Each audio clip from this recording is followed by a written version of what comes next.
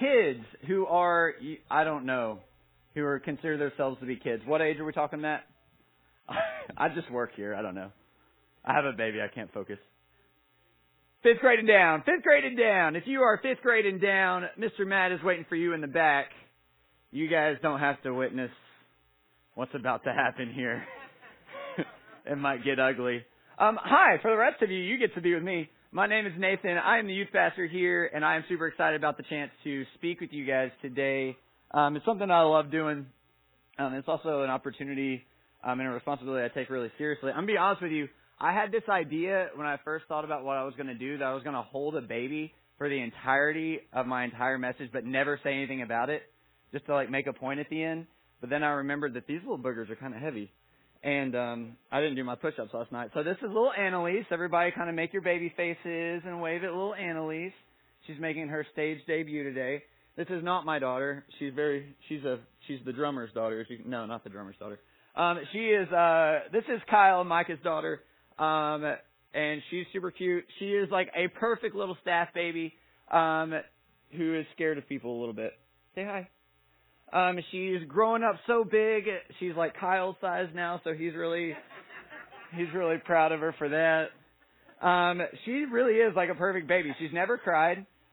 She changes her own diapers, mixes her own formula. We've been doing it since birth, haven't we? It's amazing what it's like to be a staff kid. I love babies. I know she's not really a baby, but she's close enough, right? I love babies, and that's one of those things that if you know me well enough, you know about me, is I just love them. You know what I mean? There's that something about them that is just so special to me. But it wasn't always like that. In fact, it was just a couple of years ago, I used to tell people the complete opposite. I used to tell people I hated babies, which is a terrible way to introduce yourself to people, by the way. Hi, my name is Nathan, I hate babies, and they look at you funny. But what I used to tell people was, man, babies, all they do is just sit there, and they can't really tell you what they need. They just cry, and you got to figure it out. And you can't play football with them, and you can't play tag with them. And I was like, babies are just kind of lame. But then I think what happened is I got old, and my energy completely depleted, and I realized, you know what? Babies just kind of sit there, and you don't have to play football with them. You don't have to play tag with them, and maybe they'll do what they do in their diapers, and you have to, fix that. And when they cry, you just make them not. But other than that, they're just sweet little things. And little moms everywhere are like, oh, you have no idea. You're right. You're right. I have no idea. I just get to do this, and then I hand them off. So now I've decided that I just love these little things. But God did not make me with hips to sit them on. So I'm going to hand little Annalise off. Everybody say bye to Miss Annalise. Say bye. She's so good. I'm so jealous of you for this. She stayed up till 1 a.m. last night. Her and Kyle were just partying so hard, I'm sure. I love babies, and some of my nurses and techs that I work with at my job now, we kind of joke about this sometimes. And one of the joke that's been going around recently is this idea that I am not reaching my full potential because I don't have a kid. It's I have all this love to offer in the world of fatherhood because I have this awesome fatherly presence about me, obviously, because why not? Dads everywhere now are yeah, you think that now. So I have all this stuff to offer, but I'm not able to give it. So that's kind of the joke that we've been using at work is that, man, if only you had a little Nate Jr. man that you could really love on, you would be more. And that's kind of one of those little jokes that we have, but I think it's kind of a microcosm of a really serious issue that a lot of people face when they look at their lives and they just feel man, I feel like I should be able to give so much more than I'm giving. I feel like maybe I should be able to experience so much more than I'm experiencing. Maybe you've been there, or maybe you're there right now where you get to that place in life where you kind of take a step back and you look at your life and you're like, man, is this really all that there is? Is this really it? Is this really all that my life really is? And you just kind of feel maybe there's a little bit of a void, maybe a little bit of an emptiness there. You try to fill it with things like motorcycles or whatever it is, but you just feel man, is this all there is? And I think that this is maybe something that not only do we face kind of in the secular world, but we might even face this at a greater extent within the church. Because we have the spiritual element there as well, where we have to look at it and we're man, is this really what it means to be a follower of Christ? Is this really all there is to this church thing, to this Christian thing? The life that we live, the life that we see lived out before us, is this really all that there is? Is this really the only impact that I'm supposed to be making? You been there? You ever been in those spots? One of the things I want to really be able to talk about today is how to respond to those moments where we almost feel unfulfilled, where we look out at like our Christian lives and we're like, man, I just feel like there should be more, right? Even if we look into Scripture and we look at the idea of the early church and we look at kind of what Jesus had planned for this church and we see this incredible early church that was just so powerful. It was shaping culture and it was shaping society and it was overcoming just massive persecution and spreading like wildfire. Jesus himself said that he created the church so that the gates of hell couldn't stop it. And yet we step back and we look at our churches, we look at our idea of, especially an American church, and we don't really look that unstoppable, right? In fact, we're very stoppable. Music guy sings one wrong note, and we just kind of like, next. The preacher talks a little bit too long, or his jokes aren't very funny, and we're kind of unamused, and we're kind of done and bored, right? Like, it's just like, it takes almost nothing to stop us as a church. It's just not quite what we see as this unstoppable force of the New Testament. And so what does it look like to live this fulfilled, complete, holistic Christian life that I think we were designed to live? What does that mean? I want to kind of shape and frame a lot of this around one of my favorite illustrations. You've probably been wondering what in the world. One of my favorite illustrations I have ever seen in my life. I found this like years ago. It's not my idea. This is not an idea done by a guy named Francis Chan, he's a phenomenal speaker, author, pastor. If you've never read the book Crazy Love, that's him. You should check it out. You're missing out. But he did this illustration that I saw years ago, and it's really stuck with me. I think it's really, really cool for what we're talking about. He related our lives, especially our Christian lives, to a gymnast performing on a balance beam. Things are getting really interesting now. I agree. Things are getting really interesting. So he related our lives as Christians to a gymnast on a balance beam. So I'm going to be your gymnast for today.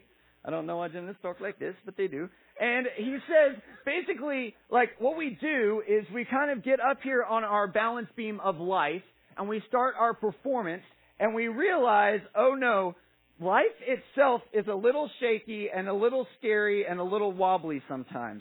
I got a chance to talk to you guys last time I was up here about how our lives, especially Christian lives, can be really full of turmoil and pain and heartbreak and hurt. And we don't like that, right? I mean, we see this world of hurt and pain, and we try and avoid this. And we don't like to be uncomfortable. We don't like to hurt. And so what happens a lot of times is we say, okay, you know what? I'm not really liking this idea of risking things. I'm not really liking this idea of hurting and being in pain. So what I'm going to do is I'm just going to kind of play it safe. I'm going to marry a nice person, have a nice family, live in a really sweet little gated community, not in a scary community because crime is bad, and we better have a Cheddar's nearby because, spinach dip. And we're going to have a dog, but not too big because rabies. And my kids, they're just going to wear helmets all the time so that they never get hurt. And we're just going to kind of ease through life. And this is kind of what we look like. This is it. We're just kind of holding on to life, hoping nothing bad happens, hoping to stay safe and comfortable. And like our greatest prayer is, God, like I just want to die in my sleep, like with no pain when I'm old, like 40, and I'm going to just die in my sleep, and I'm going to kind of roll off into heaven. And this is probably the weirdest thing you've ever seen on a Sunday, but that's cool. And I'm going to get to heaven, and I'm going to stand before the judge, and I'm going to go, right? Like, I know. Thank you. Thank you very much. But Chan finishes this illustration by saying something that I have always remembered. He goes, what is the judge supposed to do with that? You know, like seriously, what is the judge supposed to do with that? If we're watching the Olympics and a gymnast gets up on a balance beam, probably one from like Belgium or something, and does something like that and rolls off and finishes, what do you expect the judge to do? Like, -4. like that's not what we're going for. unfortunately, this is kind of the way that I think a lot of Christians live their lives. And the reality is, all of us, Christians and non-Christians alike, are one day going to have to stand, like actually in real life, stand before the judge, before the God of the universe. And He's going to be reviewing the life that we lived for the kingdom. And He's going to respond to that. And man, can you imagine like the heart-sinking feeling of standing there while the judge looks at that as our performance? Like, what do you expect Him to say? Do you expect Him to be super proud of what we've done with the life He gave us? But, I mean, congratulations, you didn't fall off. Like, congratulations, you didn't sprain an ankle, which is actually a big deal for me today. Like, okay, yeah, you didn't fall off and sprain an ankle, but, like, what do you expect Him to do with that? I think this has major ramifications when we're looking at what it looks like for us to live a fulfilled life. If we want to live a life of fulfillment that we were kind of designed to live, then we've got to do more than just kind of hold on tight and hope nothing bad happens. There's got to be more to it, right? Full disclosure, I took 3 years of gymnastics in elementary school. And I thought about really trying to show off my skills today, and then I remembered I just took 3 years of gymnastics, and it was in elementary school, and I'm old and lame, and that right there was really hard. just holding on to the thing was hard enough, so that would have been terrible. We've been going through a series over the last few weeks. Joel's been walking through a series that we've kind of entitled Greater Than. We've been talking about how Jesus is greater than basically everything. He's greater than the priests. He's greater than Moses. He's greater than the prophets. And I wanted to kind of wrap that up and put a bow on it today with another idea of Jesus being greater than that I think maybe hits us the hardest. And that's the idea that Jesus is greater than us. It's the idea that Jesus is greater than our comforts and our safety. Because if we're really wanting to live a life of fulfillment that we were designed to live, I think the first thing we have to recognize in order to do that is that Jesus Himself is greater than me. Jesus Himself is better than what I consider to be comfortable and what I consider to be safe. And until we can recognize that, until we can wrap our minds around that concept, then our lives probably will feel a little bit unfulfilled. There probably will be a little bit of a hole, a little bit of a yearning, a little bit of an uncertainty when we step back and look at life. And it's not going to really feel right because we were designed for something greater. We were designed for Him, not for ourselves. You with me? Tracking me? All right. With that said, let's open our Bibles. Do the thing that we do where we celebrate God's Word and do that thing. Yeah, it really weirded me out the first time I came here. And we opened the Bible and everybody started, woo! I was like, oh, we do that here. I was waiting for Joel to pull out some snakes and stuff later, but luckily that never came. I need whoa! I need this. Brian, I'm going to borrow this for a second, bud. We're going to open your Bibles to, I hope it's in Matthew 14.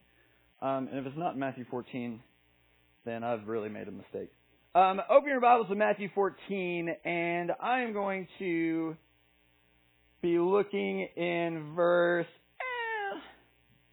let's start with verse 22. So Matthew 14, verse 22. And we're going to see kind of what Scripture says about this idea of living a fulfilled life, this idea of recognizing that Jesus is greater than ourselves. If you have a hard time finding Matthew, it's after Genesis and before Revelation. It's in there. Bible joke. Also, a true story. If you open your Bible up to the very center, it probably won't be there, but it'll be after it a little bit. So if that helps you get there, you can try that. It's 9 books after Obadiah. If you're really good at finding Obadiah. Gosh, okay. Just read the Bible, Nathan. Okay. All right, here we go. Verse 22 in Matthew 14. It says, immediately He made the disciples get into the boat and go before Him to the other side while He dismissed the crowds. And after He had dismissed the crowds, He went up on the mountain by Himself to pray. When evening came, He was there alone, but the boat by this time was a long way from the land, beaten by the waves, for the wind was against them. And in the 4th watch of the night, He came to them walking on the sea. But when the disciples saw Him walking on the sea, they were terrified and said, "It is a ghost." And they cried out in fear. But immediately Jesus spoke to them, saying, "Take heart, it is I, do not be afraid." And Peter answered, he said, "Lord, if it's really you, command me to come to you on the water." And he said, "Come on out, Peter." So Peter got out of the boat and walked on the water and came to Jesus. But when he saw the wind, he was afraid, and he began to sink, and he cried out, "Lord, save me." Jesus immediately reached out his hand, and he took of him, saying, "Oh, you of little faith, why did you doubt?" And when they got into the boat, the wind ceased. So we have this really, really cool little story of Peter, Jesus first, but then Peter walking on water. I mean, this is an incredible story. You've got the disciples, they're on the boat. They had just seen Jesus feed the 5,000. They just seen this incredible miracle. Jesus said, "All right, you guys go out on the boat. I'll catch up later." And they're like, "Cool." So they're on the boat. It's the middle of the night. Jesus is walking on the water to come and join them. And the disciples see him coming towards them. And like the good disciples that they are, they're like, "Oh no, it's a ghost." And Jesus is like rolling his eyes at them, I'm sure. And he's like, "No, guys, it's just me. It's not a ghost. It's just me." And Peter's like, "Oh yeah, well, if it's really you, then why don't you tell me to come out and walk on the water? How about that?" And Jesus is like, "Okay, come on, Peter, come walk on the water with me." And I can just imagine Peter in this moment. He's just like, "Oh, okay." He's like, "John, hold my coat. Here we go. I'm gonna go walk on the water." And I bet John's like rolling his eyes. He's like, "Guys, like Peter's gonna go try and walk on the water again. So what?" So here he goes. So Peter's like, "I'm gonna go walk on the water with Jesus." And he comes up to the end of the boat and he goes into the water. And Joel brought something up that I thought was really interesting this past week. He was like, "I wonder how Peter got out of the boat. Like, I wonder if he was like, okay, I'm gonna walk on the water. Let's okay, yeah, I'm gonna walk on the water." Like, I wonder if he was kind of like that, or if he was more of the Peter we make him out to be a lot of times, where he just barreled out. Like, hopefully he didn't dive head first. It would have been a really interesting injury. But like, I'm probably just that's what I kind of think he did. I think Peter was like, "All right, here we go," and he just goes, "Woo!" He's walking on water. And then what happens is he does this thing where he's like, "Oh, I'm walking on water." He's like, guys, I'm walking on water. Oh, I'm walking on water. Oh, okay, I am walking on water. And he sinks, right? And he's like, "Okay, this is bad. Jesus, save me." And Jesus, like, once again rolls his eyes. He does this a lot, I think. He's like, "Peter, like, you have little faith. Like, why'd you doubt?" And like picks him up and saves him. Really cool story. And I think there's a whole lot of things that we can take out of this story that are really, really impactful for us. But the two quick things I want to pull out of this that I think really have great ramifications for us when we're looking at what it looks like to live a fulfilled life is, first of all, the entire story is happening within the scope of major, major faith. It took major, major faith for this whole thing to happen. So if we want to live a life that's fulfilled, if we want to live a life that's what it was supposed to be, it's going to require, first and foremost, a high level of faith in who God is and what He can do. Joel talked about faith last week, and he did a great job, and he used the illustration of a chair. And he talked about how when we all came in today, we sat in our chair, and we had faith that chair was going to hold us up, right? We didn't think about it, we just did it.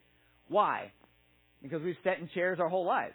Like, we've experienced it over and over and over again. We know that chair can hold us up. I've sat in like thousands of chairs. And except for the times when like my friends would like pull it out from under me and I'd like fall and they'd laugh, which is a whole nother story, like that usually holds me up.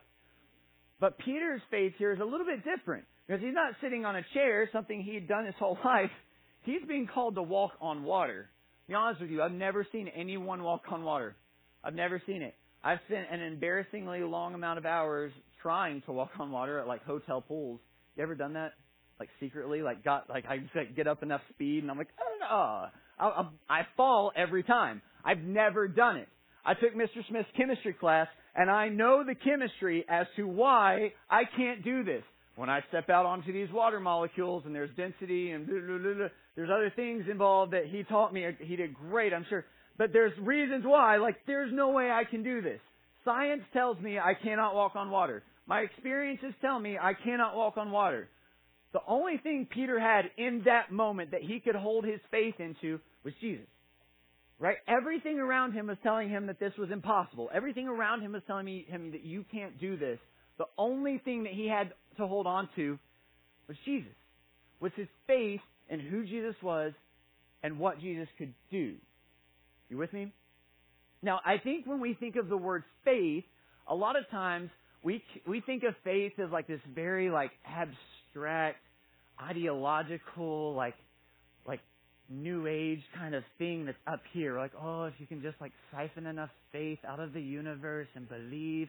It's kind of like this thing. I don't know what's wrong with my accents today, but like that's what we kind of think of when we think of faith.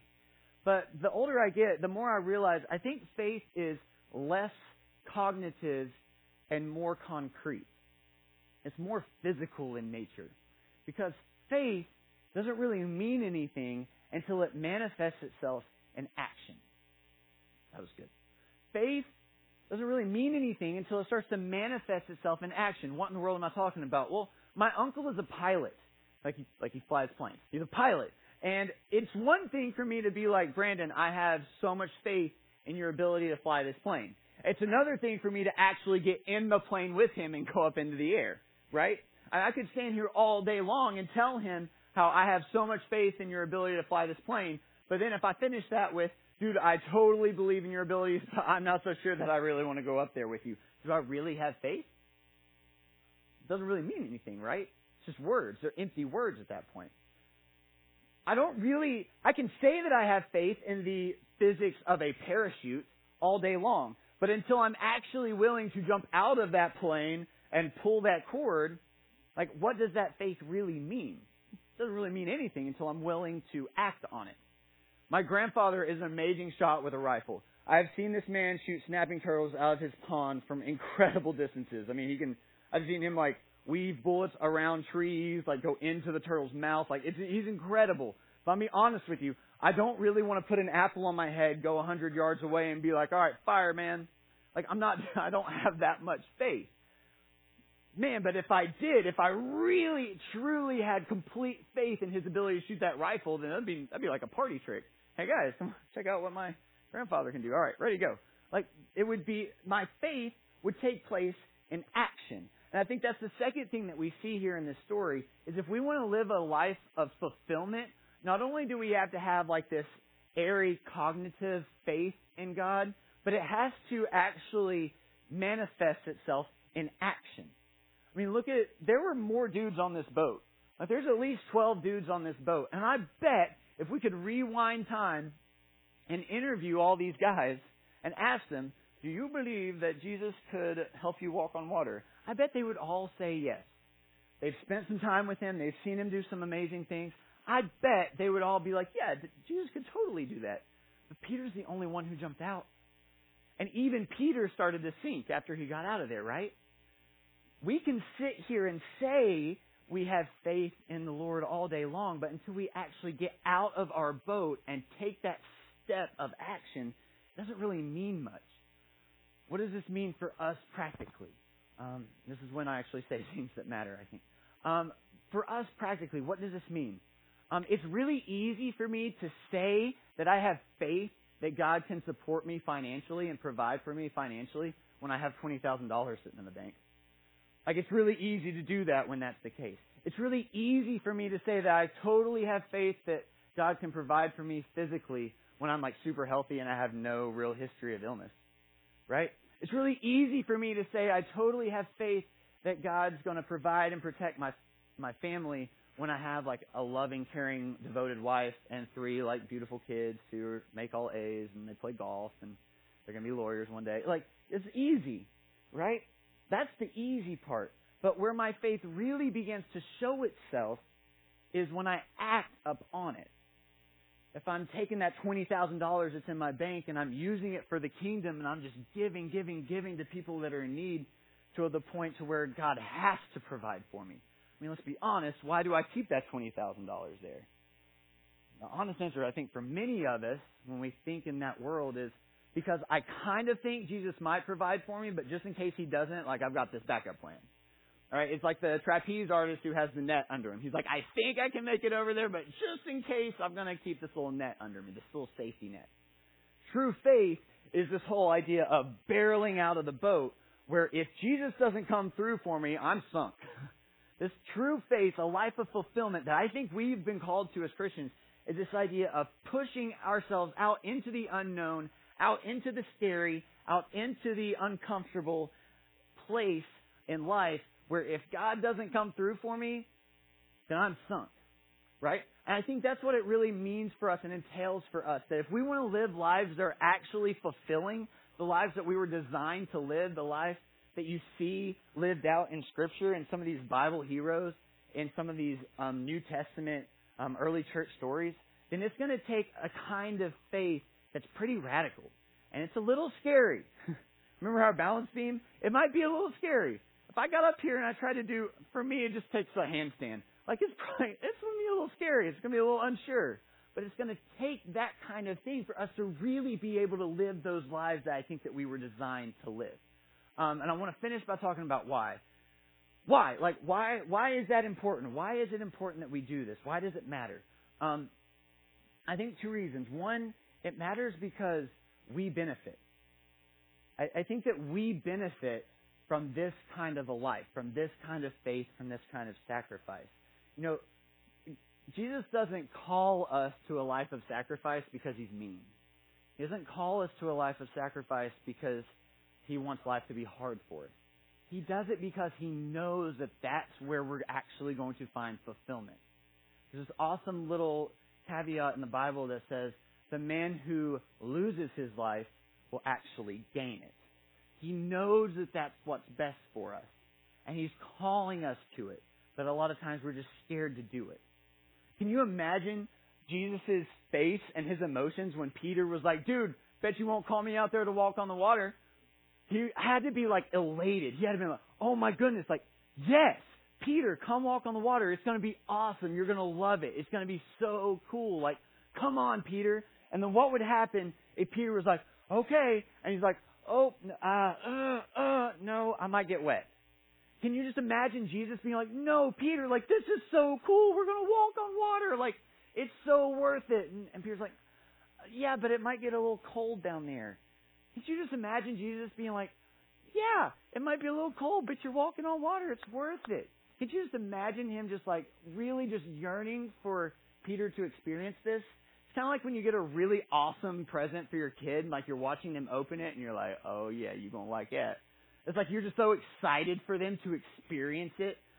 Maybe like for a father, like you take your son to the UT football game for the first time, and you're like, oh yeah, you're going to hate the play calling here today. Like it's going to be great. You're going to be doing it for the rest of your life. Like you're just like, oh boy. Like you had that feeling of like, oh, you're going to love this.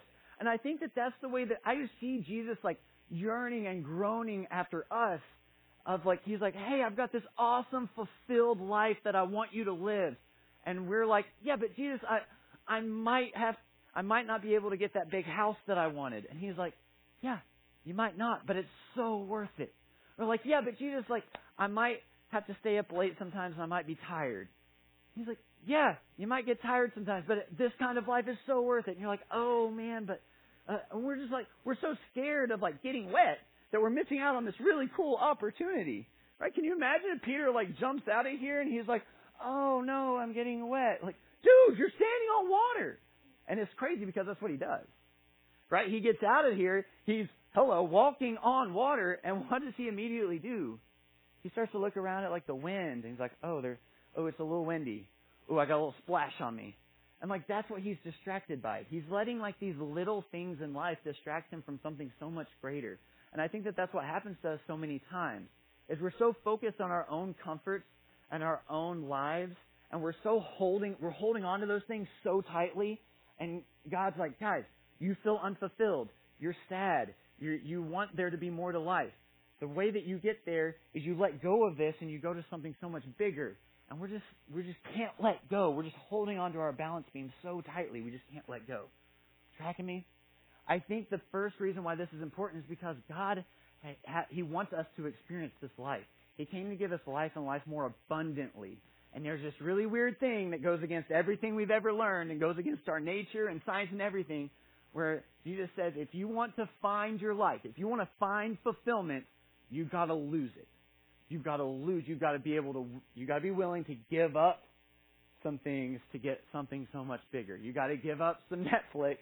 You got to give up some holding on and hoarding on to stuff to experience something so much bigger. So the first reason why this is important because I think we benefit.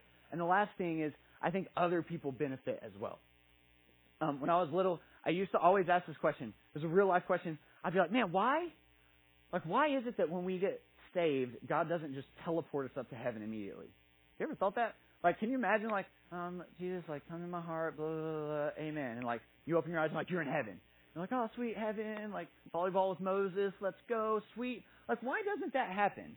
And I think that's kind of a little kid question with a major, major theological ramification for the answer. Because we have work to do here. Because God chose to use us here on this earth while we're here. We've got so many years of life to live, and that's it. And He said, hey, I'm going to give you this gift of life to use for my kingdom. He didn't have to use us.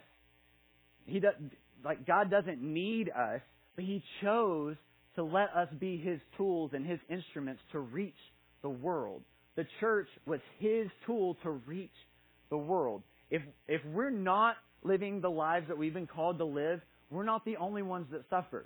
There's other people, there's a world out there that's going to suffer as well. We're so busy holding on to our stuff that other people are missing out on the beauty of Christ. I had a pastor when I was in Indiana, incredible man. This is when I was in college. He meant a lot to me. He really took me under his wing and he taught me a lot. And one of the things that he told me that I will never, ever, ever forget, he said, Nathan, can you imagine what it would be like if Christians would live their lives so far out on a limb that if God doesn't come through, they're sunk? What he means by that is like, imagine if like we were doing things that were so radical and so outward focused, and we got so far out on that limb that we were like, you know what? This limb is going to break. And God, if you don't catch me, I'm not going to make it. If we all lived that kind of life, can you imagine what this world would look like? Can you imagine the broken hearts, like the multitude of broken-hearted people that would be able to find mending? Can you imagine the multitude of people who are living in darkness who would find marvelous light? Can you imagine how vibrant our church services and our communities could be if we as Christians devoted ourselves fully and wholly to radical sacrifice and loving of other people? Can you imagine how beautiful that could be? I don't think we're the only people that benefit from this. This whole idea of feeling fulfilled, it's not just for us to enjoy, it's for the world to enjoy. And that's what we were designed to do. That's what God created us to do. And if all we're doing is holding on to our little lives and our little bank accounts and our little me times, then we're not really able to go out and do everything that we've been called to do. We're not able to go out and be all that we're called to be. Tracking me? We good? So I just want to finish up by just kind of looking at what this leaves us with. It leaves us with this. I think the first thing is, I think we really need to stop, take a step back, and look at what in our lives are we sacrificing for the kingdom. This really hit me so hard this week. Like, I was super convicted of this. If literally, seriously, practically, look at your last week of life, from the time we left church last week to now. In this last week, what have you sacrificed for the good of the kingdom of God? What at all have we sacrificed for the kingdom of God? Like, I sacrificed 2 hours of my time to go to a church and, sit in the back pew. I don't really want to sit by anybody so that I don't have to, talk to them. I can get out of there quickly. Like, is that it? And what do you think God's going to do with that? If that's the performance that we kind of turn into God at the end, like, what do you expect the judge to do with that? Well, I tithed this week. I gave my 10%, but it's okay. It's cool because I was still able to go out and eat, like, basically anytime I wanted to. And I went to the movies last week, and I was able to buy my kids, like, great Christmas presents. Like good. Like, tithing is a good thing. But if that's it, if that's the extent of our sacrifice, like, what do you expect the judge to do with that? And I started to look at that and I was comparing like the amount of time that I spent on things that I enjoyed compared to the amount of time that I spent actively going out and serving the kingdom of God this last week. And I was like, that doesn't look good. I looked at the amount of money that I spent on me compared to the amount of money that I spent on the kingdom of God this week. And I was just like, well, I don't have any money, so it's good. No, I'm just kidding. No, it was really, I was like, I don't know about this. when we start to think of it very practically like that, when we start to think, what am I sacrificing for the kingdom? I think that for a lot of us living in this kind of American dream culture that we live in, I think that can be kind of like, it can make us feel a little icky, right? There's nothing wrong with having money. There's nothing wrong with football or Netflix. Like, there's nothing wrong with those things. But if they are all that we're living, if they're the majority of our life, if they are our love, then all of a sudden they become something that's keeping us from the Lord, right? I think that's huge. If you're having a hard time figuring out where to go with this whole sacrificial giving kind of idea, look at where God has blessed you. If God has blessed you financially, how can you use those finances for the kingdom? There's nothing wrong with having money. Nothing at all. But how can you use that to serve the kingdom? Maybe God's blessed you with energy. Maybe you're like that fun presence who like jumps around on stage and like does flips on balance beams and stuff. Like, you have energy. How can you give that to the kingdom? My dad is like the best example of this. He has so much energy. But man, that guy goes to bed every night exhausted because he paid it all out for the kingdom of God. He's incredible like that. How can you sacrifice your energy for the kingdom of God? I hate it when people belittle teaching because of the time that we get off. I was a teacher for 5 years, and teaching is like a really hard job. I have mad props for teachers. But one of the benefits I had when I was a teacher is I had a lot of time off. I taught in Sullivan County, so we had a lot of snow days off. And I was able to use that time off to do ministry that I would have never been able to do if I had another occupation that I can't do anymore, that I have the job that I have. I was able to do things I can't do now. Maybe God's given you the gift of time. Maybe He's blessed you with time. How can you spend that time actively ministering and working towards the kingdom of God? Look at where God's blessed you and then turn it and see how you can use it for the kingdom. I think that's really cool. And the last thing is, some of you maybe are here and you're thinking, man, like, all this talk about like sacrificial giving and all these things are great, but dude, like, this is my first time ever walking into a church, and now you're telling me like, give Jesus all my money and all this stuff. Like, maybe this Jesus isn't really actually worth it to you, right? I mean, for Peter to jump out on the water, he had to actually have faith that God was who He said He was, that Jesus could do what He said He could do. Peter didn't just do this the first time he met Jesus. He'd been walking with Jesus for a while. He'd been seeing Jesus do some amazing things. His faith had been growing little bit by little bit. So maybe the best thing for you, and maybe the best thing that comes out of all of this, I don't know, other than Annalise at the beginning, maybe the best thing is maybe you just need to commit yourself to like getting to know this Jesus, right? Plug into a church. Commit to plugging into a church. Commit to finding a mentor that you can meet with. Commit to like cracking open that Bible every now and then. And just getting to know this Jesus, building that faith. We can't just all of a sudden just be like radical followers of Christ without even knowing who He is, right? For us to do this, we actually have to have faith that He is who He says He is. We've got to know who He is. So I think those are some things to think about. I know that that's super huge for me. We are, as a church, if you want to come on up and do your little soft music in the background thing. I won't dance. I might. I don't know what I do sometimes. We're, as a church, stepping into a really cool year. We've seen God do some amazing things here recently, and I'm super excited. This body is incredible when it comes to this idea of like sacrificial, like faithful living. Like, this body of believers is amazing, and so we're in the middle of our J term right now, where we're talking about sharing Christ with others, and we've got some really cool missions opportunities coming up, both here locally, in our nation, and also internationally. That I'm really excited for you guys to be able to be a part of. We just bought this building, which is so cool. So there's like a lot of really cool things that we're going to be able to do building-wise. Like God has really blessed us. But the thing that I love maybe the most about our elders and our staff team is they haven't come to this and been like, wow, God has really blessed us, and let's just sit here and be comfortable in what He's blessed us with. They're really looking to push forward and step out of our boats as a church and into even further into faith and even further into some really cool things that God has planned for us. And I encourage you guys, both as individuals and as a church body, like, come join us. Like, come join us in this really cool journey. And some of these kind of scary and kind of unsure and kind of like, uncomfortable things that we're looking at doing, because what God has planned for us is so much bigger and so much better. So I'm really, really pumped. I'm excited. As you can tell, I've been talking for like 3 hours now. So I'm going to pray and get out of here. But man, like, God loves you so much. And He has this awesome life that He wants you to experience. And I hope that we and me and you can let go of like the little bitty teddy bears to get the great big teddy bear that He has planned for us in a life of fulfillment. Cool? Let me pray for us.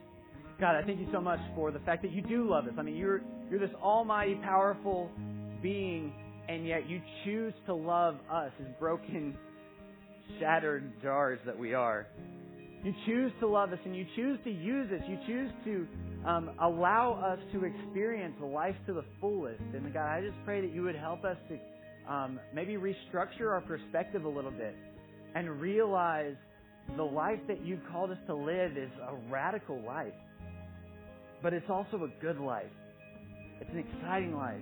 It might be hurtful sometimes. It might be painful sometimes. It might be scary sometimes. But ultimately, it's good. God, I just pray that we would be seeking out meaning and purpose in You and not in our own selves, not in our own things. And I also pray as a church that, God, You would continue to push and grow our own faith.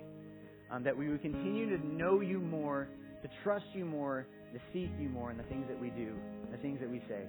Thank You for who You are. Thank You for the way You love us. In Jesus' name I pray. Amen. Yeah, stand with me. And I love some of those points. And I don't know about you, but whenever I get convicted, my heart starts beating really fast. Does anybody else have the same thing? And I feel a little bit of that this morning. And I think that's God's love on us, because He's calling us to something deeper. That's good news, amen. But I think about Peter, and I don't think that this is my little mini sermon. Sorry to take your thunder, Nathan, but I don't feel like Peter would have walked out on the water had he not spent time with Jesus. And I think about, like, have you ever been around someone who, like, when you spend time around them, you're forced to kind of be a better version of yourself. Like, they push kind of the limits of who you are.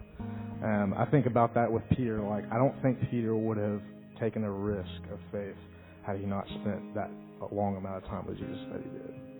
And I think what happens in our Christian life, and I'm speaking this, like I said, my heart was beating fast because this is where my conviction is right now. Like, we get in these places as believers where we're not allowing things in our life that stir up our affection for Jesus. And that's where we get in that stagnant place where our faith is just kind of just like not really existent. And so, I think about this bridge that says, lead me to a place where my trust is without borders, where I can walk upon the waters. And that only happens when we're in this place, in this intersection of someone greater than us, inspiring us to do things that are great. Right? Right? You call me out upon the waters, the great unknown, where feet may fail. And there I find You in the mystery, in oceans deep. My faith will